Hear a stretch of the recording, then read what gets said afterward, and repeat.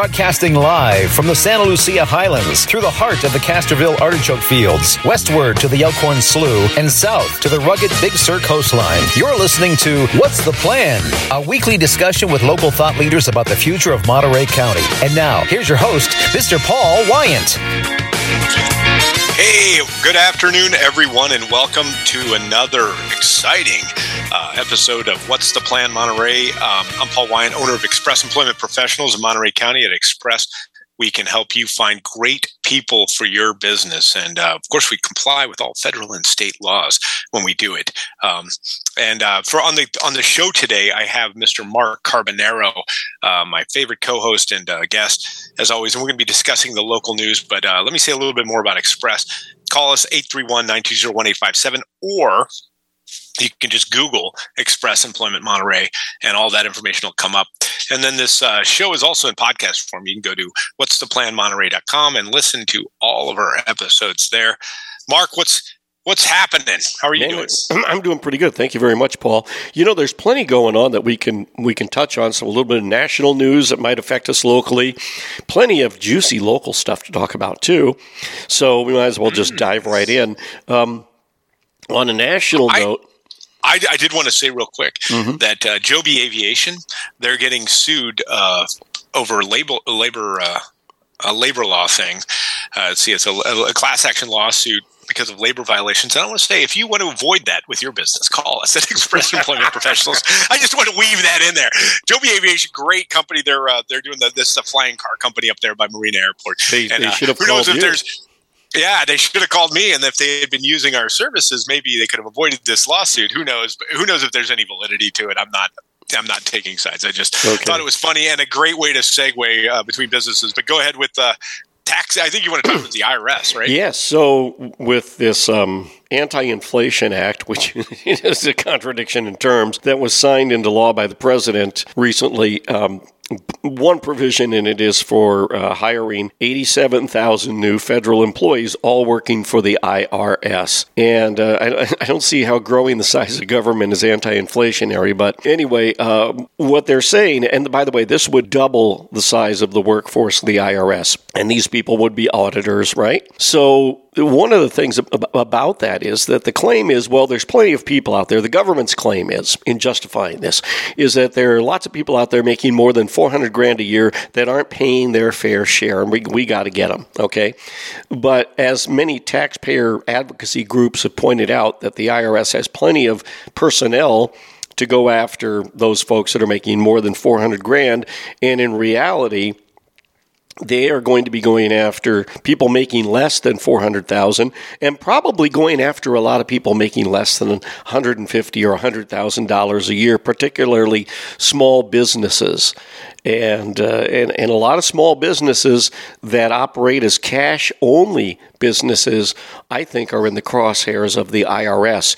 So, and I mentioned this to Edward King on his program earlier this morning, that where you're going to see the IRS start going after and investigating, because the IRS estimates that there is somewhere around $15 billion a year that they're not getting, that they believe they're entitled to, all right? Mm-hmm. And I think where they're going to go to find a lot of that $15 billion is they're going to start going after small businesses, particularly in immigrant communities. And as I mentioned earlier, you can go into an area like the Alisal in Salinas, and there's lots of mom-and-pop businesses down there that don't take any plastic whatsoever. They only accept cash. And for a variety of reasons, there are credit card fees that you pay for those types of transactions. And if you're selling items at a lower price than, say, a lot of stores because you have a lower income clientele, you figure, you're going to be giving up what little profit margin you have. Some of it's going to end up going to the credit card companies for those transaction fees. So that oftentimes that's one of the reasons why a lot of small businesses in poorer communities tend to be cash only. The other reason why a lot of businesses are cash only is because they can put that money right in their pocket. Some of it stays in the till and gets reported, and a lot of it goes into the pocket. And I've seen people do that in business for years. Well, the IRS is coming after those folks too. You better believe it. What about like if marijuana? All the states with marijuana, there's got to be some leakage there as well. But I also wanted to say the CBO just revised their estimate, and they say that they think the increase in IRS agents will actually yield $20 billion less. So the increase there, they've already decreased that. And the other thing too is that they think $20 billion will come from people who earn less than $400,000 a year. And you're right. I think it'll be the flower salesman by Home Depot, possibly. I don't know. I mean, how about the guy selling oranges off the back of his truck on Blanco Road, or the guy selling avocados out there on the one? Right. But I'm telling you, though, I mean, it's all joke. It's funny, but I would love to get someone from the marijuana industry on to talk about federal tax compliance, and I'm sure there's an illegal market there too, because there's got to be a certain amount of people buying marijuana from California. They'll go into shops here and then they take that product to Utah, say, where it's illegal, and sell it there illegally. I don't know. I think there's probably some revenue to be gained, right, with some of that. But I do agree with you. I think it's kind of foolish to increase to somehow think that that's good for the economy, is to hound people for money. Yeah. When interestingly, kind of somewhat tangentially, when Biden was defending the $10,000 to $20,000 in student loan repayments, someone asked him, "Hey, how is this fair when you basically, you're basically having people who didn't go to college or paid back their college loans pay the loans for people who are too irresponsible, quote unquote, to pay back their loans?" And Biden goes, "Well, what about all the tax breaks that Trump gave to people?" And what does that have to do with anything? What a knucklehead. I know, it's a total price in China. It's so basically, what taxes are is you're taking money from someone and then redistributing it, and whether or not that's a good thing or a bad thing is an open debate. But you're taking money from people. You make no bones about it. You're taking money from people, and so somehow that's the same thing. I'm going to take less from you is morally equivalent to I'll take more from you and give it to these people who have student loans. It just is a window into how his brain works. I kind of do not understand a lot of what he says, and. Somebody made a good point that a lot of people who went to trade school and paid for their that the real problem is a lot of people with liberal arts degrees that can't find work to pay back those loans. It's not people who went to a technical school to learn to be an electrician or a plumber or some other type of trade. Like somebody went to a trade school. Those people they're able to get gainful employment, good salaries, and pay their loans back. And they're being told, you need to subsidize these guys that are working as a barista at a coffee shop. That's right. With $50,000 in student loans. Yeah, there's some similarity in the other argument. I've heard a ton of really good arguments against this. That's why I can't believe. I think it might be a Machiavellian plan because it'll get struck down in the courts. But we can talk about that in a minute. But with this. You think about it, the other aspect is, what are you saying to someone who wants to become an automobile repair person, or maybe someone who just wants to go and, become a welder or something, wants to go to a trade school? You're kind of tacitly saying that they're not worth as much in the world, and I'm not sure it's a good message to be saying. And, a lot of people saying, oh, you're just basically subsidizing overpriced college anyway. Right. But, and the problem is I think it was Ben Stein once said, if you want more of anything, subsidize it. So the problem with many of the student loan programs and with some of the rather generous loans that are given out is the colleges just ratchet up their tuition.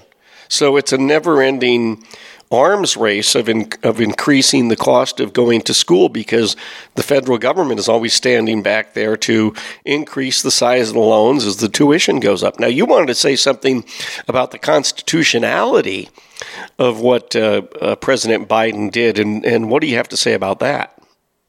Well, what's interesting about it is, so it's been said many times that this is the most that any executive branch has spent unilaterally, and the Democrats, who have a lot of sympathy for this argument, is they keep talking about fascism and totalitarianism and all this other stuff, and you look at what the precursor to fascism is. I mean, historically, I'm not a historian, and I don't want to sound like I am some kind of genius on this subject, but typically for fascism to work, you're going to have to centralize power.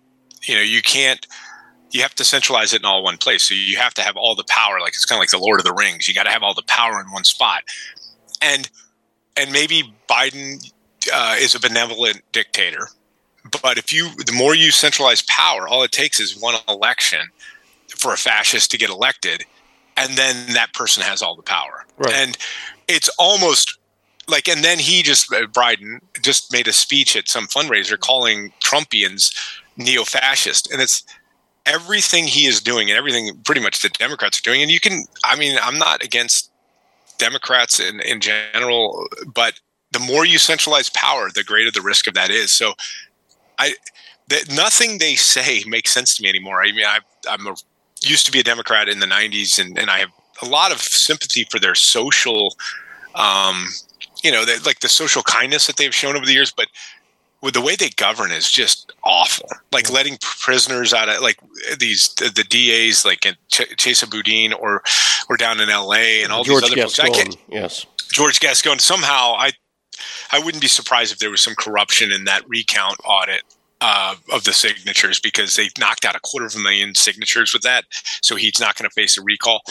And in LA, who are they going to elect? They have the choice between I guess he's kind of a Democrat in wolf's clothing on one hand, and then Karen Bass in the other, and she's leading in the polls by 15 points. Right. I just don't. I'm kind of apoplectic because I feel out of touch and out of place in time, because I don't see reality the same that most people do. And I understand what you're saying. Yeah. It's weird because I was talking to someone too yesterday about the Gavin Newsom recall. I can see where maybe he doesn't lose, but he got 62 or something % of the vote. It's they're really 62% of the people think he's doing a good job. Apparently, it's almost as great as those elections that happen in those third world dictatorships where the dear leader wins by 99%, right?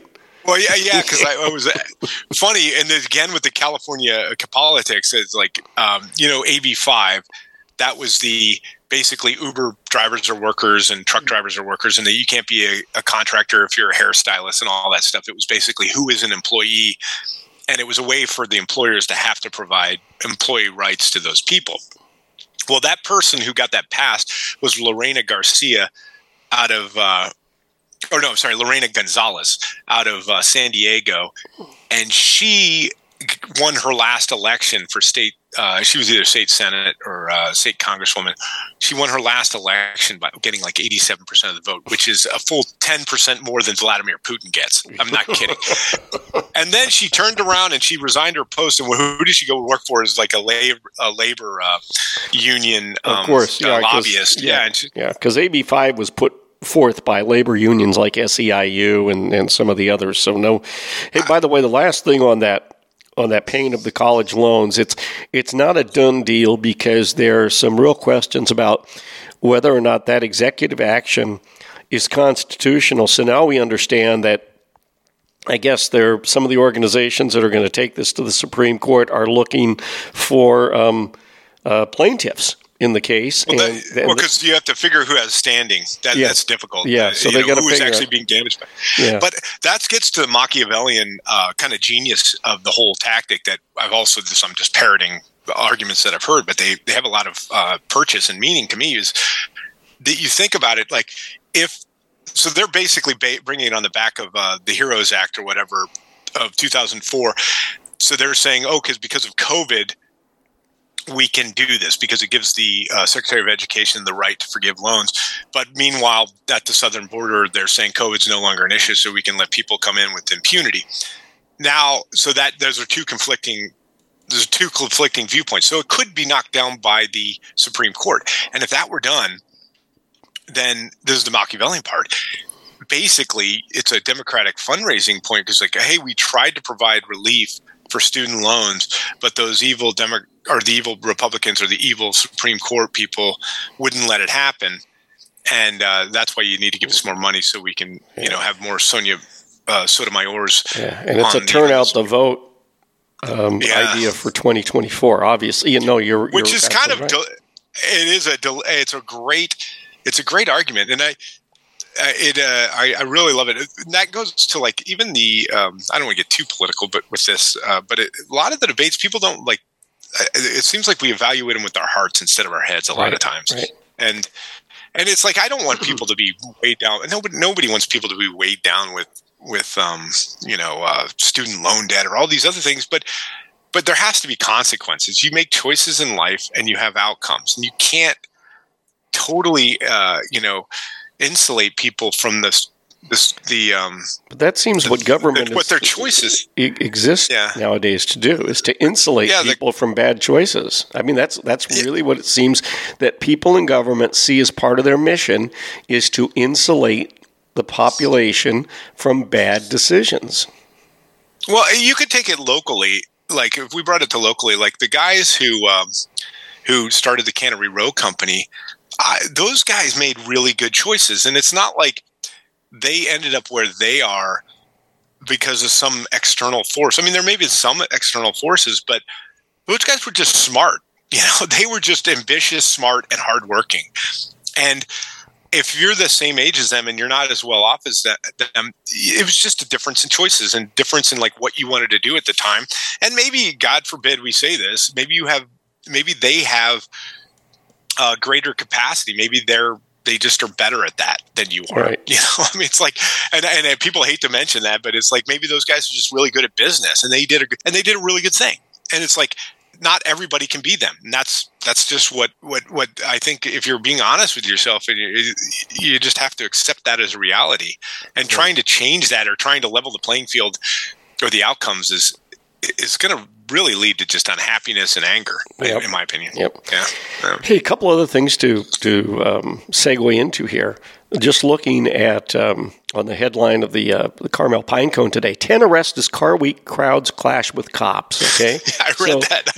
We had a lot of really great events during Car Week, and the city of Monterey, or the Monterey Police Department, had a running tote of how many cars that they stopped, how many citations they gave, and what I would want to know is, of those citations for speeding, exhibitions of speed, can you break them down for us as far as what percentage of those are from what they call exotics or modern sports cars versus antique cars and classic cars? And this is just my own observation, but where people get mad about Car Week, there are two things that upset the people that don't like Car Week. They don't like the congestion, and they don't like a lot of the noise and the way some of the drivers are. But I'd submit that when Car Week was primarily about classic cars and antiques, you didn't have these problems that you have now. I'm gonna be in adamant agreement with you, Mark, because I live near Ocean Avenue, and I said this to my wife. It's like, how big of an idiot do you have to be? Like, this is what I imagine happens. Someone makes a ton of money off Bitcoin. They go out and buy a McLaren, and then they come down to Ocean Avenue and decide to drive it at 80 miles an hour. It's like they kind of deserve what's going coming to them, because like those things are so loud. And I understand it. I mean, you made a lot of money and you want to own a fast, awesome car, but there's a time and a place, baby. And I don't begrudge the police for if that's what you're thinking. Yeah. Whereas you're talking about it, like if you're driving a Studebaker or some ancient car, you probably can barely do the speed limit. So right, and most of those, what you also notice is most of the people driving antiques and classics have gray hair. They're not gray or white hair, so they're not out, putting the pedal to the metal because they have to impress everybody with their car, right? Yeah. Whereas every time I saw a car pulled over, last week. It was an exotic or it was a modern sports car, and it was a younger male driving the car. I think I saw one car pulled over with a female driver.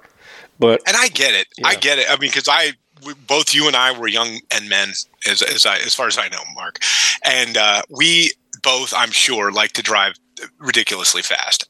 And I get it. I mean, but our cars didn't go that fast. And if they did, it wasn't safe. Yeah, when they got up to like 65, they were shaking. So it was like, I better back it down. Well, usually, like my F-150 shook at like 55, but if you could get it going 60, it would stop shaking. So you had to kind of like work through that shaking zone. Right. But they should. I mean, honestly, these guys should really be, on a track or something. But well, I saw something interesting this year that I didn't see last year. Now, last year and in previous years, the city of Monterey, like basically almost every day of Car Week, would have a motorcycle cop standing at the edge of the tunnel up on that raised curb for cars that are headed towards Canterbury Road, and he's got a radar gun. And then in front of him, there's like a striped area, an emergency area off to the side, right outside the tunnel. There was another cop, motorcycle cop, on a motorcycle pointed in that direction. So then when somebody would come barreling through over the speed limit, I guess he turns around to him and says, "Yellow McLaren, 75 miles an hour, go get him," right? And then just, they take. I did not see that this year. I only saw one day where they were doing that, when there was one police officer, one motorcycle cop with the radar gun. I think it was Friday afternoon, either Friday or Saturday afternoon, in the tunnel, and I never saw them the rest of the time, whereas last year they were there like every day, and they were pulling people over left and right coming through the tunnel. Mark, I'm going to take as the owner of a staffing company, I'm going to take a surprising position in saying I absolutely love Car Week. Tons of events, and I love like the cars. I love it all. I love it too, and I would encourage everyone next Car Week to take it easy, because you don't want to lose this. This is a signature event. I mean, we've already lost Feast of Lanterns. What more can we give people? But I know it's true. I just want to remind everybody you're listening to What's the Plan Monterey on 101.1 FM and 1460 AM, and I'm Paul Wine, owner of Express Employment Professionals, Monterey County. Google us, and I'm talking to Mark Carbonaro. It's a fun conversation, Mark. I don't know. It's I really do love living here and all that it entails, but there's a couple things, like if 68 could be 4 lanes, that would, I think, help. I want to talk about 68 and 156. Yes, absolutely. One thing that drives me up the wall as someone who has to go to Salinas in the afternoon sometimes, it's like, if we care about the environment and we care about people who aren't as wealthy as the Peninsula people, then we should absolutely put a 4-lane in there, because those people have to sit, and I'm one of those people, and just stop and go traffic every single afternoon. I'm surprised the rich people who live near Corral de Tierra don't complain about it, but it's like, why can't we make that a 4-lane road? You know the history of this, but I'm sure that there's a way to get an easement there. It's just, it is unconscionable that we can't make that a 4-lane road. Yeah, and it's the cost of doing it, just as the cost of purchasing the land, for the right of way. And then with the modern roads, the problem is that you can't just widen it to 2 lanes, right? And like it is now, because people are going to want to go 65 miles an hour, so it's going to be a little bit wider. Yeah. The setbacks have to be a lot larger. So if you go to TAMC, the Transportation Agency for Monterey County, I think it's tamcmonterey.org, TAMCmonterey.org, you can see a plan for Highway 68. Now, it doesn't show adding more lanes, but about adding roundabouts on 68.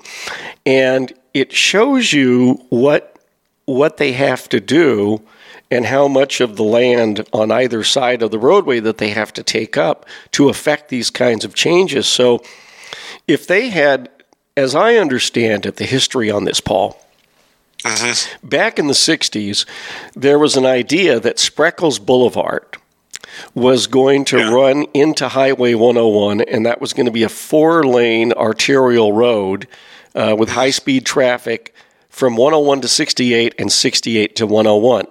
That's why you have about a 4-mile stretch or so of Highway 68 that has 4 lanes. Yeah. When you get past Toro Park, right in that area. Okay. So that was the preliminary work that Caltrans built that as the preliminary work to making that throughway on Spreckels Road.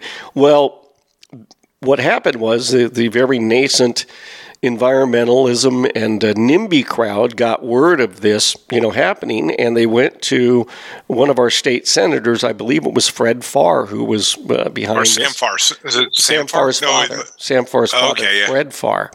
And he and other local politicians went to Sacramento, and they banged their shoes hard enough on the desk that they got it changed, and they were able to get Spreckels Boulevard removed as an arterial road going into Highway 101, and it became Blanco Road. They went another few miles up to Blanco Road, okay?